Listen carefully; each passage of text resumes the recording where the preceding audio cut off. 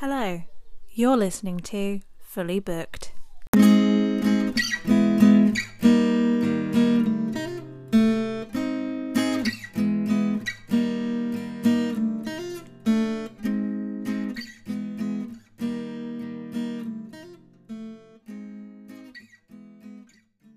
Hello, how is everyone? It's been a week, hasn't it? Especially for those who are female or who are assigned female at birth in America. It's worrying. It's scary. So let's try and distract ourselves with books, as I'm sure all of us do in this community. The world is going to shit. Let's talk about Pride books. It is the end of Pride. When this episode goes up, it will be June 29th, the end of Pride month. So I thought, let's give the month a farewell nod and talk about the Pride books that I think need more love, and I think some of you guys might enjoy. So the first one I'm going to talk about is one that comes up quite a lot, I believe, but doesn't get as much love as this author's other popular book, The House in the Cerulean Sea. So I'm going to talk about Under the Whispering Door by TJ Klune. This book is about a character who dies from a heart attack. He wasn't a very nice person when alive, and he's taken to a tea house called Charon. I can't say the name. Charon.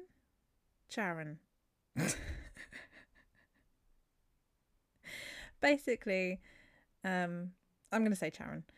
Charon's Crossing. He's the the entity that would ferry souls across the river Styx into Hades in Greek mythology. So, that's forgive my ignorance in pronouncing that name. But basically, Wallace is taken by a reaper to the tea house because Hugo, the owner of the tea shop, is able to help him cross over. But Wallace fights that. He's not going to. He's not ready. And he didn't really live his life when he was alive, and he wants a second chance. It's beautiful. It sounds very dark, but it's so uplifting. It's heartwarming, and it's just a beautiful queer love story that is just extremely well done. I will read anything by TJ Klune at this point, and I highly recommend it. It's absolutely beautiful. Trigger warnings for loss of a loved one, death, obviously, and also death of a pet. But that one is absolutely fantastic. So it's male romance, I believe. Hugo, I believe he's gay, and I think Wallace is bi. So that's the representation in that one. The next one is a bit of a tough one, especially considering what we've all been through in the past nearly 3 years. But it's The Pull of the Stars by Emma Donoghue. And this one is female romance. And it is set in Ireland, 1918, during the Spanish flu epidemic. So it's a love story in a pandemic, and it couldn't have come out any other time. But it is so beautiful and so touching, and it's just really well done. It's basically Nurse Julia works at an understaffed hospital in the maternity ward, so she's looking after mothers. But it's also expectant mothers now quarantined in her ward with the flu, and it's kind of like, it's a very intense read. It's only set over 3 days, but it's so touching and it's so well done, and it's just absolutely beautiful.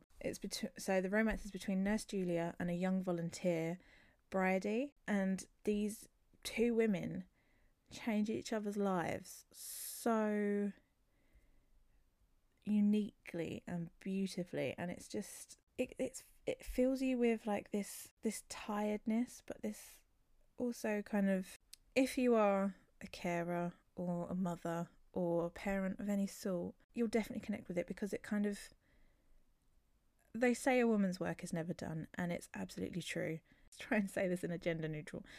They do say a woman's work is never done, but a carer's work is never done, because once they've finished caring for someone during the day, they then have to look after themselves or their loved ones if they're not caring for their loved ones during the day. So it kind of gives you that, and it shows you that, and it's like it overwhelms you to a point where you realise you're not alone, and you haven't been alone, and people have been through the same things that you've been through throughout the history of time.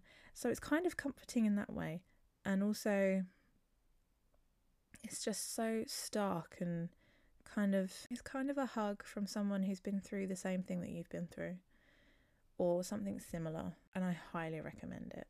The next book is veering off into the non-fiction world, and it's Roaring Girls by Holly Kite. It's the forgotten feminists of British history, and it's absolutely fantastic. I read it from NetGalley when it first came out a couple of years ago, and it's just been released as a paperback, and it's kind of like the unsung heroines of British history, and they just absolutely refuse to play the rules of their time. They were loud when they should be quiet, they're disruptive, they're sexual, they're masculine when she should be feminine, and stuff like that, and it's just absolutely fantastic. So there's like the notorious cross-dressing thief Mary Fife in 17th century, rebel slave Mary Prince, and Lister. If you've ever seen Gentleman Jack, this is also a fantastic book to dive into if you want to know more about Anne Lister. But it's full of diverse characters, and they redefine what a woman could be and what she should be, and it's absolutely fantastic. It's absolutely fantastic. I cannot recommend it enough.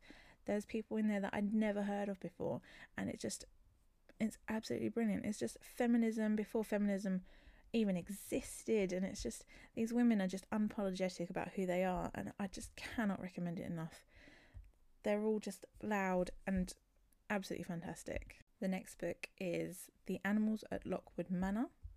This is a very quiet book. It's set during World War II in this manor house, and this young girl, Hetty, is tasked with the evacuation and safekeeping of the Natural History Museum's collection of stuffed mammals. So they take the exhibits to Lockwood Manor, so they should be safe during the war. And then kind of the servants are resentful. Lord Lockwood is charming, but also in a greasy way, kind of like, you know, when men come up to you and they're nice to you, but you can't put your finger on why you don't like them. That was me with Lord Lockwood throughout this book, up until the end when he showed his true colours. But it was just, you know, when you're just like, this man is creepy, but I can't quite put my finger on why. You know, that instinct that a lot of us have. So there's like him being all slimy and creepy, but at the same time charming, so she can't exactly say fuck off.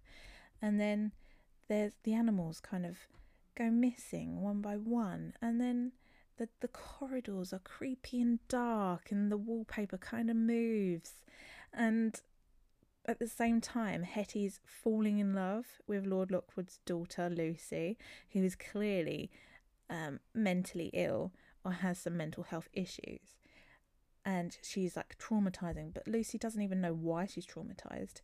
And there's kind of like rooms that have been wallpapered shut and stuff like this, and it's absolutely atmospheric, family madness going on, absolutely creepy, it's disturbing, it's a very gothic mystery, and it reminds me a lot of like Wilkie Collins and like those kind of like classic novels, a little bit Jane Eyre kind of thing. There's something in the attic, but we're not quite sure what. And it's absolutely beautiful. It is very slow. It's very, you know, it's slow moving. It's kind of, and by the time you get in there, you are hooked. It's absolutely brilliant.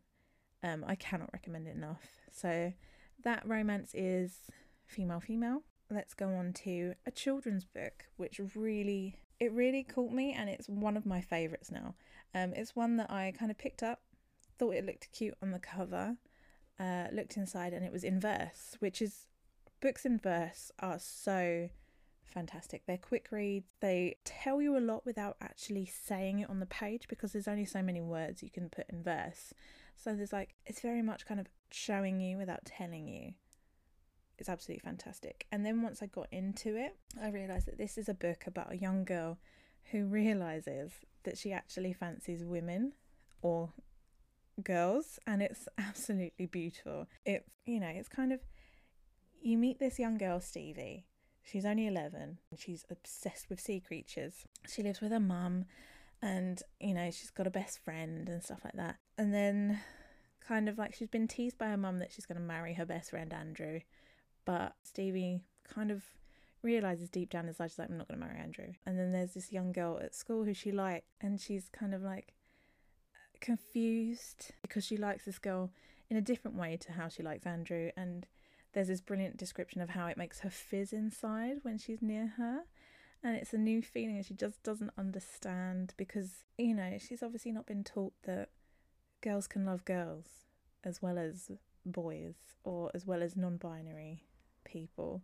And she's just so shy about it, so she doesn't understand until she goes to the library, and the librarian helps her find stories of girls loving girls, and kind of helps her build up a courage to share the truth with her mum. And her mum is just so understanding and loving about it, and it's an absolutely fantastic book.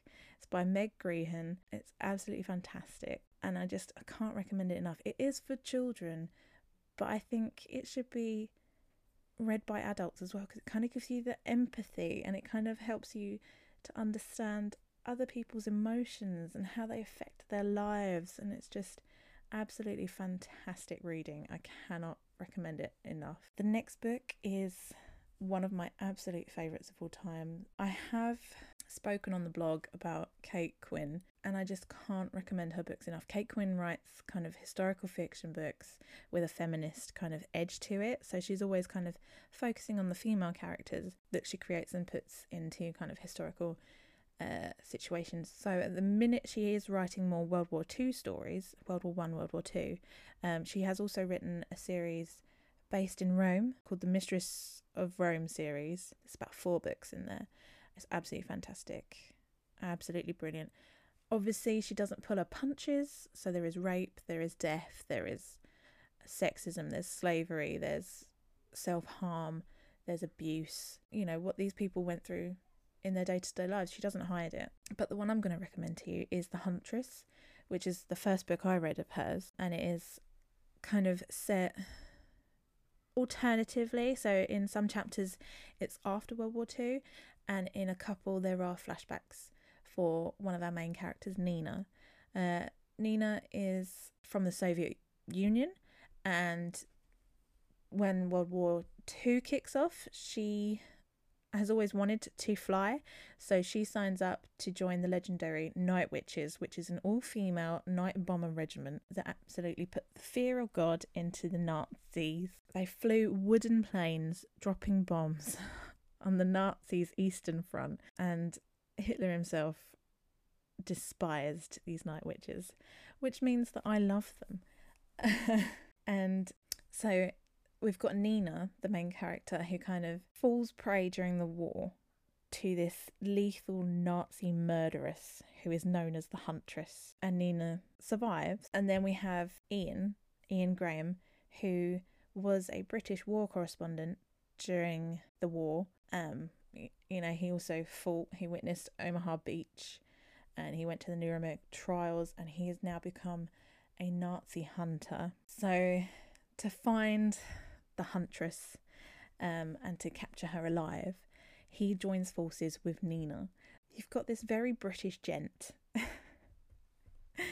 and then he teams up with this brazen kind of feisty Russian lady, Nina, and it's absolutely brilliant. So we've got those two kind of meeting up and trying to find the Huntress, and at the same time in Boston there's this 17-year-old Jordan who wants to be a photographer, and then her widowed father unexpectedly comes home with a new fiancé who is allegedly a soft-spoken German widow. And Jordan begins to delve and kind of, she feels something's not quite right about this German widow. So you've got Jordan in Boston, Ian and Nina kind of teaming up to find the Huntress, and at the same time it delves back into Nina's memories and what happened to her during the war, and also to her lover, another one of the Night Witches. So it's kind of, Nina is in this book, I believe, bisexual. It's never written down, but she likes men and she likes women. It's never addressed whether she likes anyone non-binary or anyone else, so I'm assuming here that she is bisexual. It's very soft and not really kind of pushed into your face, but it makes up who Nina is. She's independent. She doesn't care what people think, you know. She is who she says she is. This is how she lives. This is who she is. And she doesn't give a damn. And it's just absolutely fantastic. This book will make you feel things you've never felt before. Honestly, this is compulsive reading. Once you start, you will not be able to stop. It's kind of, it's a historical thriller, but it's also romantic, strong. You know, the villain is so good in this. She is so evil, and it's just absolutely brilliant, and it's very intricate and compelling, and the layers in this is outstanding. It's one you cannot miss out on at all. So the next book I'm going to talk about is When the Moon Was Ours by Anna Marie McLemore. So this is about two best friends, Sam, and I'm assuming her name is Miel, M-I-E-L, Miel.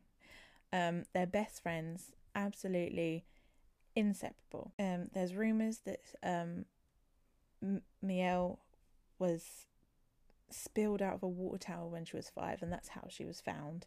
Roses grow out of her wrists, and Sam is known for the moons that he paints and hangs in the trees around the town, and no one knows much about him or his mother since they moved to town. So there's these two oddballs that have met together, and they're going to be friends.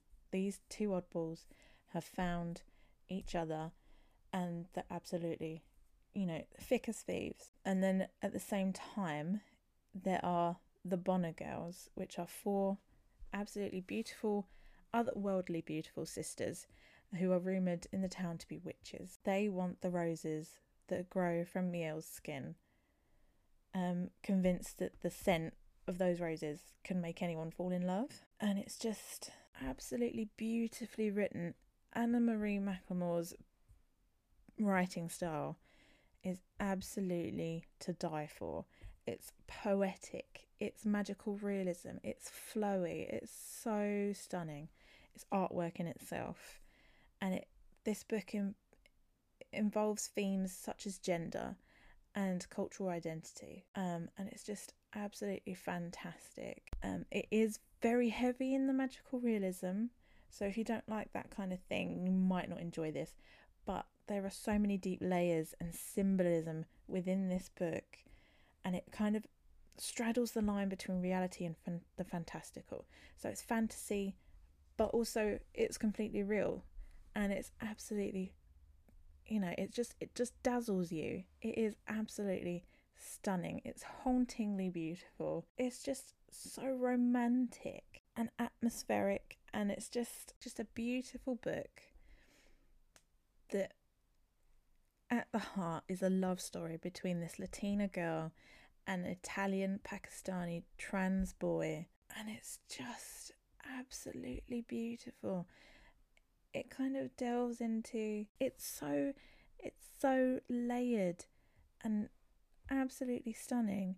If you're gonna try one of her books, this is the first one to try. This is the one to get, and then I would say move on to something like Blanca and Roja or The Weight of Feathers. This is one that you really need to try, and it's absolutely fantastic. Obviously, there are more queer books out there that I have read, that you have read, that we could recommend to each other, and I'd really love to hear kind of your recommendations. So please DM us in the Instagram. I would absolutely love to know your recommendations. I mean, I've recently read briefly A Delicious Life by Nell Stevens, and that was absolutely fantastic. I highly recommend it. It's only just come out. Absolutely brilliant. It's about a young girl who is about 14. Her name's Blanca, and she died in 1473, and now nearly 400 years later, she's still in this monastery in Mallorca, and all of a sudden, George Sand turns up with her 2 children and her lover, Frederick Chopin, and, you know, this absolutely spirited, righteous ghost falls in love with George Sand. You know, George Sand is just a fantastic character from history. She was a woman, loved men, loved women. She's a writer. She's one of the most beloved French novelists. She used to dress up as a man. She used to smoke cigars, and she just lived her life unapologetically, and was in a romantic relationship with Chopin, or however you pronounce that that name.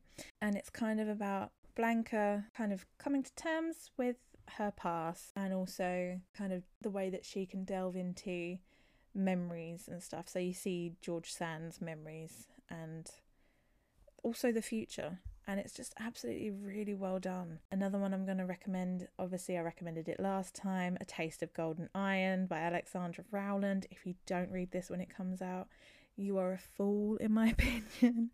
This is absolutely fantastic. It's one you need to read. So those are the books that I've been talking about this week. There will be a list on the blog so you can read titles and authors if you want to look up the books I've mentioned. And I will see you next week for another little mini podcast chat. I hope you all stay safe. I hope you all stay hydrated. Take your medicine, take breaks, have a stretch. And I'll see you next week. Bye.